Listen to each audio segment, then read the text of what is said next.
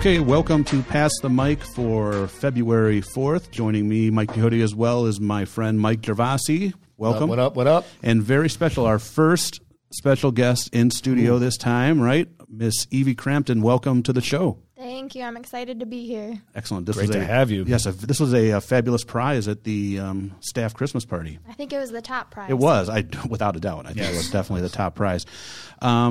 Evie is a Carlson alumna, if we want to get my grammar and my English degree working here, and has, much like some of us, we have a couple of people that did this that are now back home and working in the district teaching. Why don't you tell us a little bit about yourself so that the listeners can get to know you? You're going to basically we're going to let Evie introduce herself here. Mike and I are going to have a few questions for her as well. And then she's going to take part in the whole show. As a matter of fact, she's going to have a mic for the wall. She has so exciting. She is going to take part in overrated, underrated, and she is going to. I believe she has a hot mic or a hot Evie take, a hot guest take, whatever I call it. So why don't you just tell us a little bit about yourself to introduce you to our audience? Right, absolutely. So I am a Carlson grad. I graduated in 2012, and I was actually an entire product of the Gibraltar Public School District. I started at Chapman, went to Shoemate, and finished up at Carlson before I went to school at U of M Dearborn. I graduated from U of M Dearborn in 2016. My major was social studies, my minor is math. And right after I graduated, that summer of 2016, I got hired here to replace the great Brad Clark. Wow, that's big shoes to fill for sure. Did you ever think, like during your college days, I know for me, like in my mind, I'm like, I'm never going to be able to work in Gibraltar. Did you ever think it was an opportunity? Did you ever think that it could have happened? Or honestly, like my 18-year-old self, that was what the goal was to work in Gibraltar, live in Gibraltar, coach sports, the whole 9 yards. But then when I got to college and I started looking at pay scales, I was looking elsewhere downriver to begin with. But I'm happy to be here. Yes, getting into today's topic. Huh? I want to just kind of throw something out. What is it like for you to see former teachers? How do you address them? Is it ever awkward when you call them by their first names? Yeah, that's like the common question. When I first started, I had a really difficult time with it. I've always been like a Mr., Mrs., yes ma'am, yes sir type. And so like my goal for the whole first year, if I wanted to address somebody, I just make really intense eye contact so I wouldn't have to call them anything at all. It would just be, okay, I'm looking at you, I'm talking to you. But after a couple of months and my coworkers became more like friends and less like teachers, it's fine. Honestly, I don't know what I'd do without you guys now. Yeah, I think, we talked about this on an earlier episode when you asked me about it, because when I was first hired, it was mainly all the teachers that I had. So and you're right, it's sort of just, it's awkward, and then it just disappears one day, and it fades away, and then it just becomes a comfort issue, and then there's other people hired after you, and it just, I think that's a good thing about our staff. We can't speak for every building. I don't know what every other building is like, but I think most people here aren't, we're not pretentious and walking around saying, call me doctor, or call me, call me mister, that sort of thing. So one thing Mike and I decided to do is with every guest, so you're sort of going to have, for you it's going to be hard because any future guest is going to know this is coming. But we thought we'd set a question that we'd each ask every guest to sort of set a standard of a question. Now for you, it's going to come out of left field. This is not what's not in your notes. So unscripted. So we're sorry, but we're not asking you to solve world problems. These are but they're sort of like revealing personality questions. So, a question I always ask of my athletes and students that I have whenever it's their birthday. Again, we have many conversations about food on this show with me. Is all right. So where are you going out to eat for your birthday? Or if they're not an out to eat type person, maybe their mom or dad's cooking a dinner. What's your birthday dinner? So my question to you, and again, this can be for every guest down the road, but my question for you today is, it's your birthday. You get to pick either A, where you're going out to eat, or B, if it's at home, what's being made. I want to know where you're going out to eat, or if it's at home, and what's the go-to meal for your birthday. So this is an easy one, actually. Okay, good. See, that's what I said. I don't think we weren't going to, but we like these. These are good personality revealing questions. Yeah, absolutely. So it's a home cooked meal. Okay, I actually nice. don't really like going out to eat. I'm not a big foodie. Okay. But for dinner, it's going to be my aunt's homemade fried chicken. Oh, nice homemade. It's delicious. It was my grandma's recipe, and she's an excellent cook. We're going to have some green bean casserole. Oh, nice. It's my favorite, my only thing I really like at Thanksgiving dinner, Okay. so I bring it to my birthday in October. And for dessert, I'm definitely a chocolate girl, but ever since I was little, again, it goes back to my aunt. She's made me like homemade Rice Krispie treats. Oh, okay. So yeah, that's. It's always a little better when it's homemade, isn't it? Yeah, Yeah, it tastes plus you 100% don't better. have to deal with other people either. So Yeah. That's not what I was thinking, but well, that's mine. Fried chicken for me at home, I think. Also very revealing. Yes, exactly.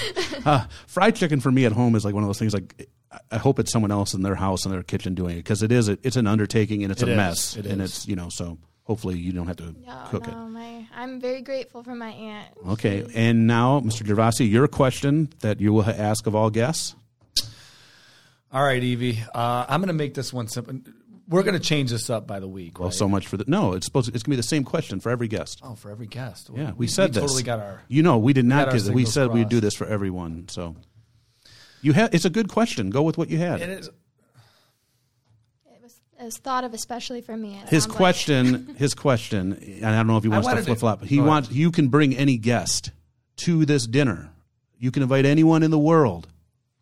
All right, anyone. And is this living or alive? Living or dead. Living or dead. Sorry. So who is your one guest, and tell us why? Any guest to my birthday dinner? Yes. Okay. This is also going to sound kind of corny. So I'm very much like simple in terms of like my life and what I appreciate, what I value. If I could have any one person that came to a single birthday dinner, it would actually be my grandma, who I never got to meet, the one who I'm named after. Very awesome. Very nice. Yeah. I'm like celebrities, and they just don't impact. No. I listen. I told both of my grandfathers passed away like when I was in my 2 to 3. So I have no memory of them, and it would be. And I get to hear stories all the time. That'd be something I totally get it. I don't want to eat with any celebrity personally. Good call, good choice. So you're prepared, and now, you did great. So now any other future guests, you can start thinking, because we are going to keep those same questions. To wrap up your introduction, we mentioned it. We have our wall of mics up on the wall. You said you wanted to bring yours, so we are ready for your grand reveal. Who is your mic that is being added to the wall this week? Absolutely. Well, my famous mic is somebody who's been known as an athlete. He's been known as a villain. He's been known as a civil rights activist. He's also been known to be part of the Space Jam franchise. Oh, no. Oh, boy. A man by the name of Michael B. Jordan. Oh. Sexiest man alive in 2020. I was very nervous, Sarah. That was intentional. Yes. He was in Space Jam 2. I thought it was hilarious. That's where I got the idea. Nice. And I'm probably one of maybe 100,000 people who watched Space Jam 2, but I stuck it out. And when they had his cameo, I was like, that's hilarious. So I thought it'd be kind of funny if I kind of followed suit. But yeah, he's a good actor. He's in a lot of movies I enjoy. I really like Just Mercy, which is based on the real-life story. Great book. It is a great book.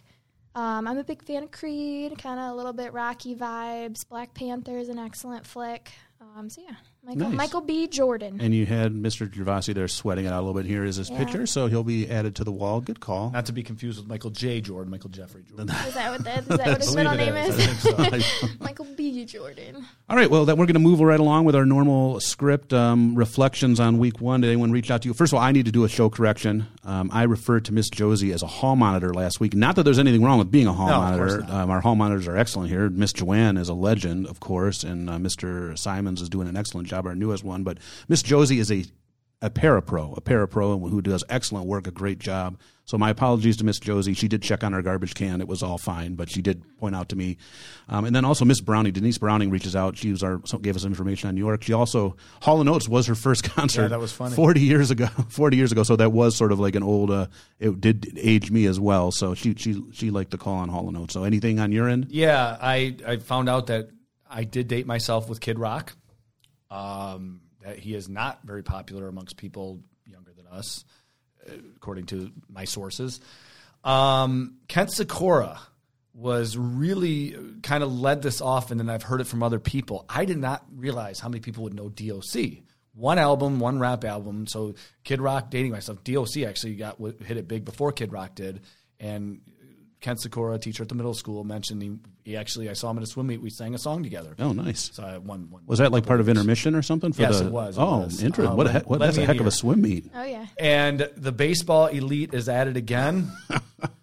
We apparently, discussing the Hall of Fame, got ruffled a few feathers. Now, I will say this. I took an unofficial survey with my students today because we did like a quick survey of the 20th century, and a lot of baseball came up in this history discussion, significant historical baseball events. And in a class, in a survey of about 70 kids, 2 students raised their hand and said baseball was their favorite sport. So, okay, well, the numbers don't lie. Numbers don't lie. Okay.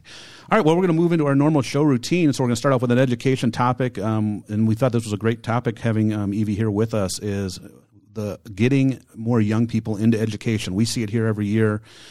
Compared to when you and I were applying for jobs, and it was, you had like 300 resumes coming. Scratch and claw. Get someone, if you knew someone had an interview that you were going on for, buy them something with food poisoning or something that they didn't show up. Now it's totally the opposite. And you and I had degrees that were often considered easy to find. Yes, English and history, English and social studies. And it's not even now it's hard to find those. And when we talk to kids that are graduating every year, just a lot of people, you don't hear a lot of people saying, I'm going into education. You just don't hear it very often. Evie, obviously you are younger. You're seeing the same things we are. What do you think can be done to start maybe some of these kids that leave the high school, bring them into the world of education? So I thought about this quite a bit, because there is like the obvious answer would be like increase your starting salary, but I like to think about actual practical solutions that you can kind of control within the school district aside from the dollar sign and what you're taking home. And I thought about a lot of my friends who work outside of education and what they love about their jobs, and I think we could apply that in schools. However, it's going to be a drastic change. So some of the things I thought about, and one of the things that's actually really important to me as well, is I feel like there needs to be a clearer path for young people to take a more meaningful leadership role in education. I feel like if you start to develop leaders young instead of just paying attention, like I feel like being here, it's my 6th year, and I'm still, I think, the youngest, maybe second youngest at this point. And obviously, you always want to listen to the people who've come before you who have wisdom. But I feel like if you start to foster that leadership in younger people, they'll start to take more ownership over the school, and they'll feel like they're making more of a meaningful difference rather than just doing the same that's been done since the beginning of time. Yeah. So that was my first big one. My second big one is related to just having more flexibility and creativity. And that ties again into my friends and family who have careers outside of education. I see one of the really appealing factors, and what would be incredibly appealing for a lot of young people, is this idea of having flexibility in terms of the work day, which is a little bit less practical when you think about the traditional school day, but even if that means creating more flexible opportunities with the classes you're teaching and offering electives and getting less structured with the core requirements for each class. I would even venture to say if you could offer some sort of hybrid or online positions even within a public school, that would make a huge difference, because that's what I see young people want to be able to do, myself included. You want to be able to travel. You want to be able to use your time to do what you want to do, and to maximize what you do every day. And I feel like at schools, a lot of times, just because the nature of the schedule, you're kind of beholden to sitting here from 7 to 3 each day, not having a ton of flexibility, not having as much creativity in terms of what you're teaching. There's classes I've taught where I know they're required to graduate, but I just feel like if you want to bring young people in, you have to restructure the way education's been delivered, because I don't really feel like it's been changed much. And we've kind of demonstrated over the past 2 years with the pandemic, we are capable of changing, whether it's how students learn, using more technology, what students should be learning. I think it's really outdated what we teach in school. We need to kind of push more practical 21st century skills. And even like I said, just the organization or the time management of a day, I think. A lot of things, if you want to bring young people in, you have to do what's attractive to them, and that's what I thought about. I think those are some great answers going deeper than, because like everyone thinks that it's salary, like Detroit public schools, we're going to start. But in reality, and like you said, you did look at salaries locally when you were, but I mean, that's not the first thing you were looking at. Obviously, you came here, and there were other things that brought you here. And I think your answers are great as far as like and I guess we could sum it up with modernizing the workplace. Right. And I'm gonna jump in here and kind of answer right now, even though kind of going off course here. My answer was the exact same. It was the cultural. What I wrote in my notes was something cultural, and I think that we are still on this model. And this is just to jump off what you said. We're still on this model that's really, I mean, we're doing exactly or something very similar to what we've done for years, to when we were in high school and even before that. Yes, there are technical innovations that have become a part of the school and a part of our everyday lives, but in terms of the schedule, this is a model that really is based upon an industrialized society going back, 100 years plus, with some variation. And so even going the schedule, the summers off, these are things that are very antiquated in nature. So I am, again, that was my answer as well. And unscripted, I would have come up with something different to try to add more to the conversation. But I think that Evie is spot on this one. We really have to modernize education. No, and I think as people, and I've been doing this for a while, I would love to be on a year-round schedule. That was the similar amount of – I think it's so detrimental to be sitting home for 3 months. As coaches, we both know you're really back here at the beginning of August anyway. It's like we're sitting here wasting all this time. It can't be good for learning. How do you change that though? You have, and I'm speaking to both of you now, this is what our parents did. This is what our parents' did. So how do you change that? I mean, the inertia is there. How do you? It has to happen. You just sort of have to. Look what happened 2 years ago when we shut down for COVID. For a few weeks it was, we don't do anything. But then we adjusted and adapted, and changes were made. And kids are we've learned this now, right? Yeah. They're adaptable. Things. All of a sudden, we've changed a lot of policies and rules in the last couple of years. I personally think it could happen. Me personally, I like I said, the money's there now. I think it's starting to get better. Obviously, I can't complain where I am now. I have a double master's and where I am, but I worked hard to get there. And I get it when you're starting. If you have all this student loan debt and you can make more at Target or waitressing, I get it. And districts are starting to realize that. We've realized that here that step one needs to come up. I did do a little research. So in 2013-14 in the state of Michigan, 4,720 people completed education programs. Completed. 1920, that number dropped to 2,258. That's not a lot of people. 2,258 people in the state of Michigan. And you start talking about how many teachers are our age, the numbers are not going to catch up. So modernizing the attractiveness. Here's the other thing I think the problem with education is, and kids may not see it, maybe not be why they're going into it, but otherwise, when I go on a flight and something goes, the pilot gets on and says, we're going to be delayed, or he has to take a different route and he has to apologize for something. Or when I go to a hospital and the doctor's, sorry, I got backed up. Or when I went to the vet even back before, and the vet I don't start criticizing or telling the vet, the pilot, or the doctor how to do their job. I don't say and a lot of time in education, I don't know what it is with us. I feel like we always have people that think they can tell us how to do this job. I think because the average person experienced school for so long, but they didn't experience it from this end of it, That's exactly. I remember talking to Mr. Quinn when I was in high school, and he was talking to me are you sure you want to be a teacher? Because everybody's gone to school, everybody's been in sports, and he was kind of saying, not everyone can say they've been a rocket scientist. Yeah. That's why people don't criticize. I get it, and I know that's the line, but I've been on many flights. But I've never still gone up to the pilot after I'm walking out and be like, hey, man, this flight took an extra 20 minutes to Cancun. I don't know what you were thinking. But for some reason in our field, I feel like I think medical people are starting to get it in these last 2 years. And I think police officers obviously get it a lot too. It's sort of like, listen, man, who wants to deal with that? Can I also, I think anything in the public light, I do think coaches in sports get that. I do think that we're not making true. We're not making Mel Tucker money here. Sure. So I tell you what, if you started paying me that, you could say whatever you want about me. You could announce it on a loudspeaker over Brownstown Township over the tornado drill. I would be fine with it. So hopefully, like I said, I think too, something I see some schools are doing like clubs or like future teachers sort of organizations, sort of like what BPA does, and DECA does, these clubs to sort of, there needs to be some more of those clubs like that are education related, I think, and you can get people seeing what they're doing. I think that's another good way to get students interested. So, well, hopefully some of you youngsters look into it. It's not a bad gig for the most part, right, guys? Not at all. Yeah, we're still here, right? It has its moments. Yes. So overrated, underrated, and this is going to be really fitting now because we're sitting here and we're looking at storms coming and winter.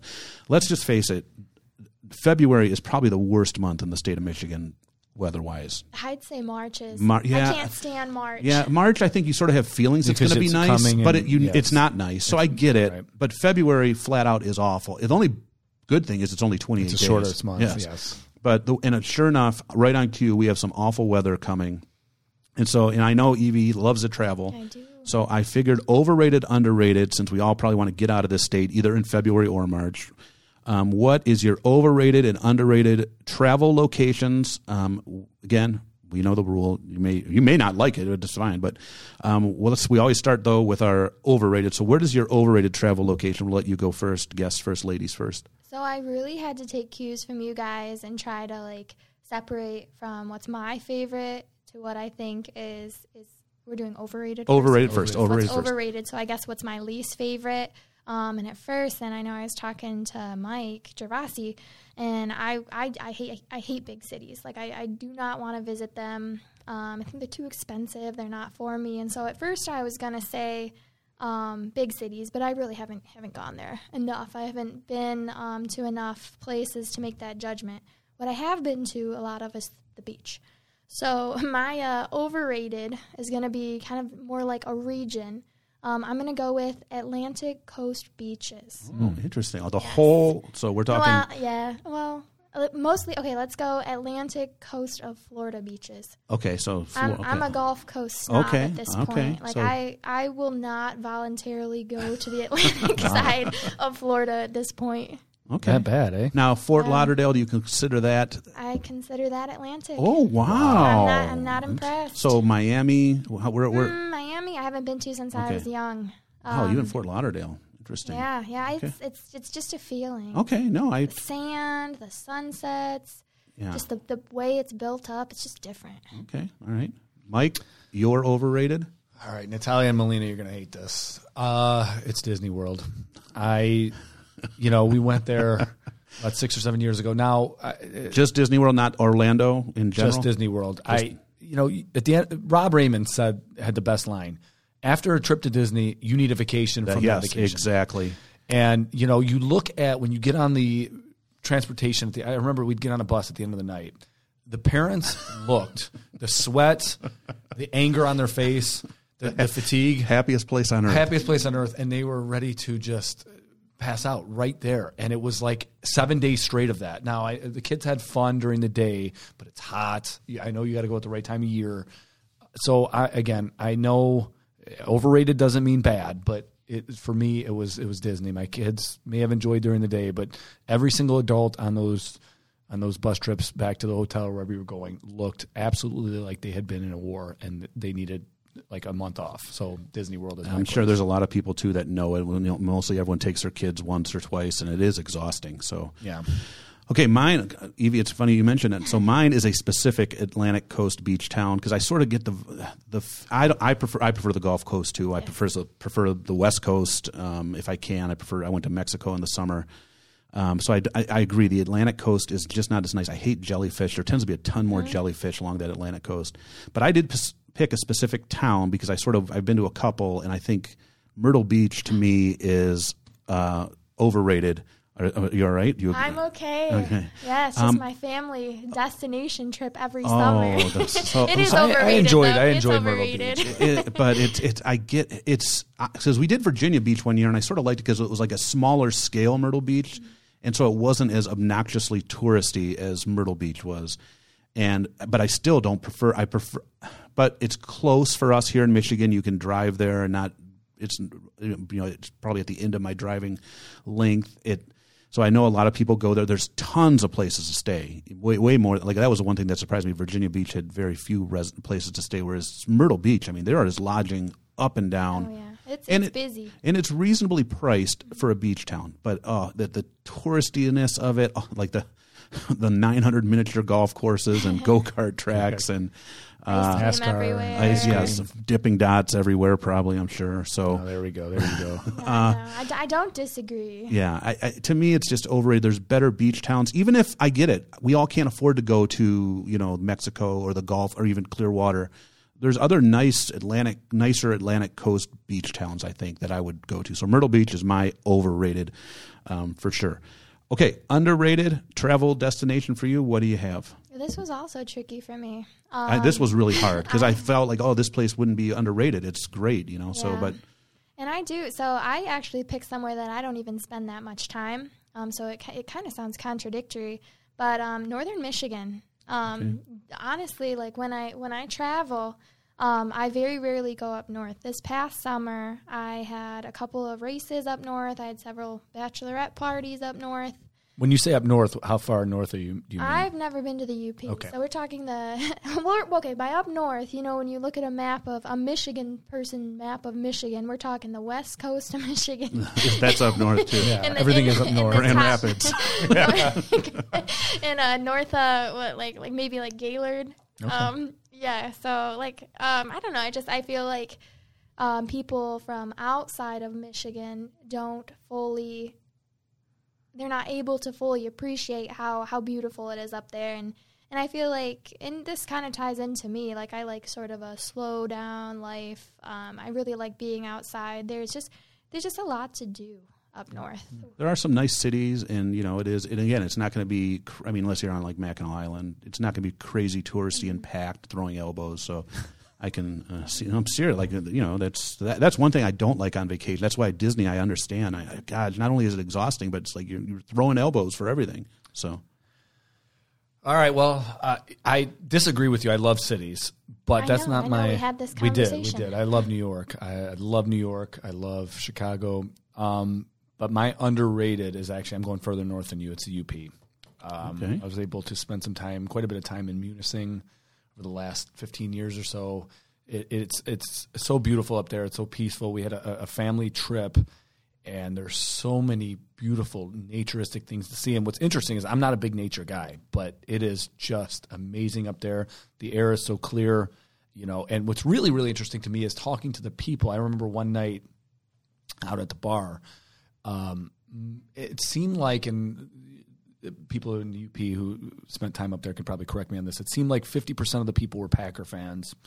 Then you get like 25 to 30% Lions, and then it's all dispersed. There was a few Viking fans, a few Bears fans, and so that part to me is interesting as well because, why would they have a connection here to Detroit, So that part, getting to know the people there, the air, and there's just so many things to see. So for me, it's the UP.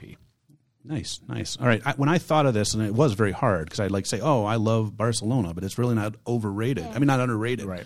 So I'm like, okay, I tried to think of a place that I was a trip that I went on that I wasn't expecting the place to be that great. Like it was sort of like either it was a stop on a multi thing and I'm going to squeeze two in, I hope you don't mind. One international, one locally domestic. So my international one, years ago with the captain, Mark Nyholm, we did a trip to London and up into Scotland. And I went early and stopped to start in Paris. But, I was all about Paris and London, the big city. I'd never traveled overseas before. And then when we got to Scotland, went to Edinburgh, Scotland, and I had no idea what it was. And to me, when you hear European cities, you don't hear that very often.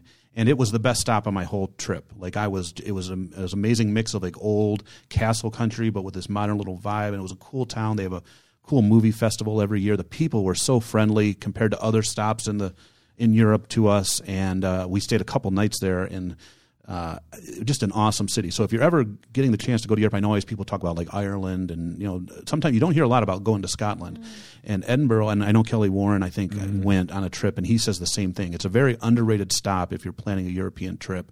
Better than London, personally, in my opinion.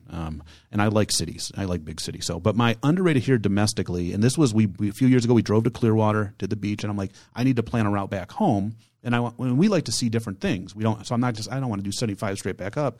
And so I'm like, I just started looking up things online, and I saw, Savannah, Georgia. And so I booked a hotel there for 2 nights. Didn't know what to expect. I just saw that it would break my drive up a little bit on the way home and something to see. And wow, it was awesome. It's a great on the Atlantic coast, but it's not really a beach town to begin with. So well, they have like the beach next to it. So that honestly, I was considering that for underrated as well. Because my sister and I went a couple summers ago. And she likes the city, and I like the beach. Yeah. So I cut a deal. I was like, let's stay on Tybee Island, which is like close by. It's close by. It's like the beach of Savannah. And I was like, we can just drive into the city. Yeah. That's the both worlds there, huh? Yes, and it's a cool little city. I liked it. And I've never been to New Orleans, so no offense to, but it's almost like a cleaner version of New Orleans. You know, you can walk the streets with your drinks out of the bar, and you have the history. The architecture. We saw some really cool things. We did the tour at night, and so. Let me tell you, summertime though, man, it's worse than Florida. I don't know how. I don't know if it's because of that coast, but man, you're going to sweat. But Savannah, Georgia, definitely an underrated stop. Again, it's not. I know, and people know of it obviously here, but I don't think it gets the publicity of many other towns and cities. So, Savannah, Georgia, my domestic underrated. So. All right, that brings us, as always, we'd love to hear what your thoughts are on travel or any of these topics, but that brings us to our hot mic takes. Evie has a hot Evie take, I guess. Yes, you do. So we'll start with you, guests first, ladies first. So what's your take this week for us? All right, well, speaking as a proud Carlson alum, the class of 2012 is coming up on their 10-year reunion this summer. Oh, yes. Yeah, wow. So myself and a couple of my great friends have been planning it. And I'm excited about that stuff. I think it's important. But what I've found in the process of trying to plan this is I'm slightly concerned that people aren't going to show up. So I guess my hot mic topic or hot Evie topic would be our class reunions going to become a thing of the past. Because like the feedback I've gotten, and I've kind of been hurt a couple times, even my close friends are like, oh, I'm not going. They'll say things like, I already speak to the people that I want to talk to. I never understood that. I mean, you're not asking to form a new friendship. I heard that all the time, too, with mine. But you don't want to talk to somebody that... Well, I just social media. Yeah, I think people now, like my generation, back when we had it, we had no way of seeing people like class of 93. So when it was 03, yes, it started coming out then, but nowhere near as many people were on social media. So... And again, these were like big deals. I think back to my parents' generation, like they'd have banquet. Like, well, my first one was like at a banquet hall, like it was RSVP and suit and tie. And I've slowly seen that it's slowly almost now like these smaller events at bars or get-togethers. Like informal. Yeah, Wise Owl Music, Workday did an event for, I think it was a class of 02 maybe, or 2002, and it was about 40 people. It wasn't very big. I don't think, and it was sort of like a low key, just to meet up at a bar. I think people are seeing people more often, and I think if there's one way to do it that might still work, and I know that some of these the older Carlson generation sort of does like a block, like almost like a class of 70 to 74. We're meeting up here, or any class like these. Yeah, that seems to be the newer thing. Like they throw something on social media, like Carlson Night at Buster's, or Joe's Primetime, or big. Like that seems to be what's going on. Because I think you're right. I think the era of like a big event where 100 people come together and bring their spouses, I don't think there's going to be the interest for it. Is that a byproduct too? When people say, I see all the people, is this a byproduct that people just have negative memories about their high school experience? I mean, I wasn't the coolest guy, but I have pretty fond memories, and I enjoyed seeing people. And I feel like partially people are just starting to not care as much if they're connected to others, regardless of what their experience was in high school. Like people's worlds get smaller and smaller. And I do feel like sometimes people feel like there's a stigma, like, the downriver Carlson, and I live it every day. So I highly appreciate everyone from this area, but I feel like it's just people, they just don't care. Yeah, I think it's a combination of things. I think there's a chunk that says, okay, I don't need to go find out what Evie's doing. I can, I see her on Instagram, or I see her on this, that most people, I ran into somebody at a birthday party the other night that I was a year younger than me, that I hadn't seen years, that I saw, that I were friends on social media, but it was still nice to talk and see her in person. And, she brought up stories of like, remembering when my dad was a Brownstown fireman and stuff like that, and stuff from when we were kids, and, on swimming teams and that sort of stuff. And it was cool to see, and here's somebody that's on my quote unquote Facebook Facebook page that, I'll wish her happy birthday or like a picture here and there, but never really talk like we got to talk this weekend, and it was pretty cool. So, I think it's a combination of things, and I think it's going to be hard. Like I graduated in 93, so we'll be coming up on one soon. I mean, I haven't heard anything or, so when's the last one you went to, Mike? 2016. Okay. We'll leave it there. Oh, okay. All right. I had a good time. A lot of people, most of the night was wonderful. Okay. Well, hopefully, again, we'll recruit. What's your class again? 2012, June 18th of 2022. There you go. So class of 2012. So come on out. Let's get this party going. Let's get this party started again. So I think the dumb rats were asked. I asked a couple who wants to give me the best rate. There you go. Look at there's already the dumb rats and the wise owls are fighting already. Our feud of the Downriver DJs are going at it. All right, Mike, what's your hot mic this week? So we were tweeting at Chris Herring and mention the book title. Blood at the Garden. Okay. It's about the 90s Knicks. All right. So I was reading. Andrew Burgess is a teacher that works here, and we talk sometimes about and you and I have done this from time to time too, Mike, what might have happened, and historically speaking, if Robert Kennedy doesn't get assassinated, doesn't become president, how might the world look differently? And so I came across this part of the book. I hope Mr. Herring's not mad at me because I'm plugging the book, but I wanted to get the listeners, and this is, Evie, unfortunately, this might be something that you're unable to relate to because it's from June 17th, 1994, middle of the NBA Finals, and they cut in to O.J. Simpson on his low-speed chase. And I found this out from the book, and it's fascinating to me what would have happened. So O.J. in the back of the car, he's riding with AC, Al Cowlings, called, and this is what I didn't know, he called Bob Costas, who was the pregame and postgame announcer on NBC. First called his house, then called Madison Square Garden. And, this is one of the most famous events going on, at least in the latter part, pop culture events, latter part of the 20th century. OJ is fleeing from the police on his low-speed chase, calls Bob Costas, calls Madison Square Garden to talk to Bob Costas in the middle of the NBA Finals. NBC, the Knicks were so concerned about this, they wanted to shut all feeds off on their TVs at the Garden, so people were focused on the NBA Finals game. And the Madison Square Garden employee said, yeah, right, and hung up on him. So my hot mic topic is what would NBC have done if OJ wanted to go live with Bob Costas, who he called? How would that have would the NBA Finals not have gone on, but would they have been totally taken off the air for this low-speed chase? What would OJ have said to Bob Costas? This is something, I did this on the first episode with Shawshank Redemption. How might that have played out if OJ was able to get through to Bob Costas? Would he have confessed?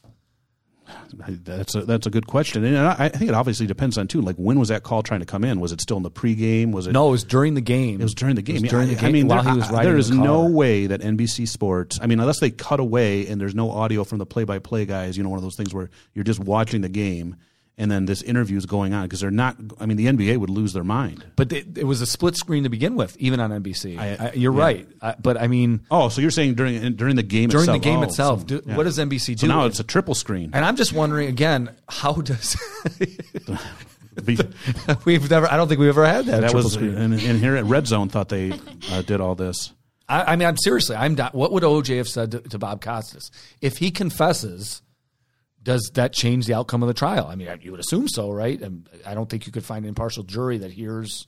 On a nationwide, nationwide game. I don't know. We talked about this earlier in the week. I told you that I was just amazed that in that era of cell phones, that O.J. Simpson had these phone numbers. Pre-smartphone, I knew my home phone number, and that was about it. I want to know. Yes, all these things are questions. I order pizza from the same place all the time, and the first step is Safari, Googling it, and then hitting the number that pops up. This guy's calling Madison Square Garden. I couldn't call Madison Square Garden right now if I wanted. So I'm on speed dial. But again, he obviously didn't have an important enough phone number. No, he wasn't to get through. No, and Bob Costas probably didn't have a flip phone in his pocket. Maybe he did. I don't know. I want to know this. I don't want OJ to call in and tell us. Well, he'll do tweet it. What's always his greeting on Twitter? Hello. What's he say to start off every tweet? But he always has something interesting to say. Yeah. So OJ, if you're listening, we'd love to know what you were going to say to Bob Costas. Are you officially offering an invite to the podcast? I'm not. Okay. No. So all right. No. I'll invite almost anybody, but I think OJ. I draw the line at OJ. Okay. My hot mic is I have my notes here, but I have a dilemma. I tweeted at Terry Foster with this. Yeah. So I've spent many years, and not as much in the last calendar years, but I spent many years trolling the University of Michigan, Ann Arbor, and Jim Harbaugh, mainly as my number one target. The basketball program I never really got that upset with the basketball program. Right. I thought Beeline was a great guy. I still think he's a great guy, a great coach, and I have really no problem with Juwan Howard. We're missing him right now. Yeah, well. Sorry. So, I didn't go to State, so I guess what did you call me before? Kmart Sparty? Was that Kmart? Okay, whatever it is. Walmart Sparty? That doesn't sound as good as a but Walmart whatever. Walmart Sparty. Walmart But I mainly rooted for State because I was raised as like Michigan's annoying and all this typical stuff. So Friday, I received a FaceTime call from my daughter, Chloe, who has worked very hard as a student, much more serious academic than I ever was. I mean, I was a good student, but I was never as dedicated as she has been, and I'm very proud of her. And she's been accepted to Pitt, which I was excited about that. Hail Pitt. And, Dan Marino, and Aaron Donald. Shady McCoy. Yes. Go on and on. We can go, but yes, So I was sort of happy about that. She was accepted at State into the honors program. I was very happy about it. But she got her acceptance to the University of Michigan, Ann Arbor. And I was extremely proud because I know how that's a difficult thing to do. It's a very prestigious university. Even all my joking and trolling of U of M, I never ridiculed the university. My son competed there in gymnastics meets. It's a beautiful campus. Me down the road in Ipsy at Eastern, and then you have U of M up the road. It's apples and oranges, So I'm very proud, but I tweeted at Terry Foster. Terry Foster always used to have the State of Michigan man. Remember? Why can't we have more State of Michigan men? People that like Michigan and Michigan State. And I always laughed at him when he said that. There's no way you can be this person. And now I think I'm finding that I think I have to be this person. Because I still like Mel Tucker. I like Michigan State. I like the basketball program. I've always, but but Terry Foster did reply to me. He did. He said, the State of Michigan man is still a thing. He said, I don't even have to cheer for Michigan. He said, I could cheer for my daughter's educational advancements and prestige at U of M Ann Arbor and then still cheer for State as a team. What are your thoughts, Mike? What am I to do? Because I'm telling you, she's pretty much all in. She's taking I think she's going there, which means I'm working on a Michigan sweatshirt. She had a Michigan. She did. I've never bought and paid for a Michigan thing until this last weekend where I gave her money for that. And I'm in a new place. What am I to do? I don't think you can. I don't think your head can make the decision. The first time Michigan's playing a football game, your heart has to guide you. And I know that sounds cheesy and corny, but I can never just say I'm a fan of such and such. I'm a fan of a Detroit team always through and through.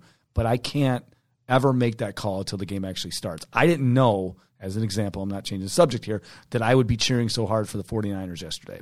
But when the game started, the Lions fans love for Stafford, which, by the way, I defended quite often. It just pushed me to want the Niners to win. I think you have to wait for the games to start to make that call. Evie, I think it's totally doable. I'm a State of Michigan fan. Oh, Terry Foster. As is my dad. Okay.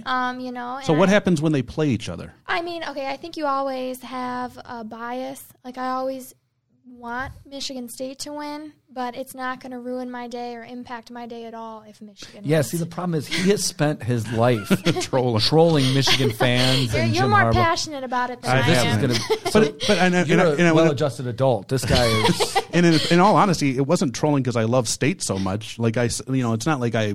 No, you used to like bothering me. Yes, it was more about trolling the Michigan fans and really State.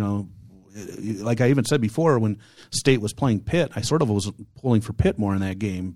So it's not like I'm a State, but I would. So I guess like you said, I guess I'll just have to watch and see where I am, and I don't know if I'm going to be walking around in a hoodie. And by the way, also, so this all happened Saturday. I texted Max Bailey, and oh my God. I sent him a text. I go, "Hey, it's my first day as a Michigan fan." State proceeds to beat the living crap out of him in basketball, and then Harbaugh is interviewing at Minnesota. So my first day as a Michigan fan, I've already sabotaged the whole. And you missed. There's another thing going on. What? The greatest quarterback of all time may have retired. Yes, I was the kiss of death. My first day in the club.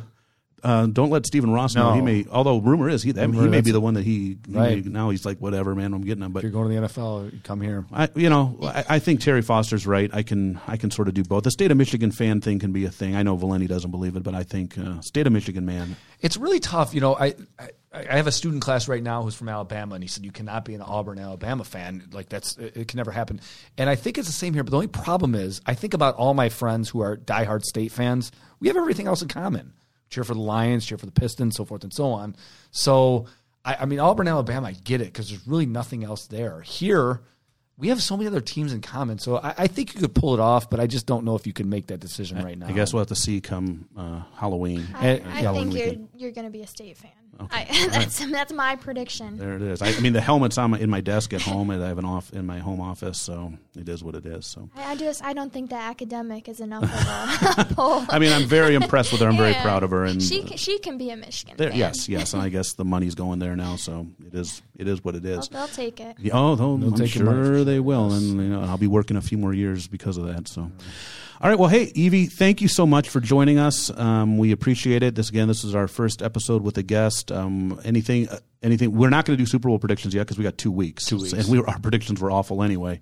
From last week, I think we both picked the Chiefs in the 49ers. So So don't take our advice anyway. No, never. But we'll come back with something next week. Big storm coming this week, so stock up on all the essentials. Have a great week. And Evie, thank you so much. Yes, Evie, thank you. You were awesome. Fun. Thank you. All right, have a great week. We'll see you guys next time.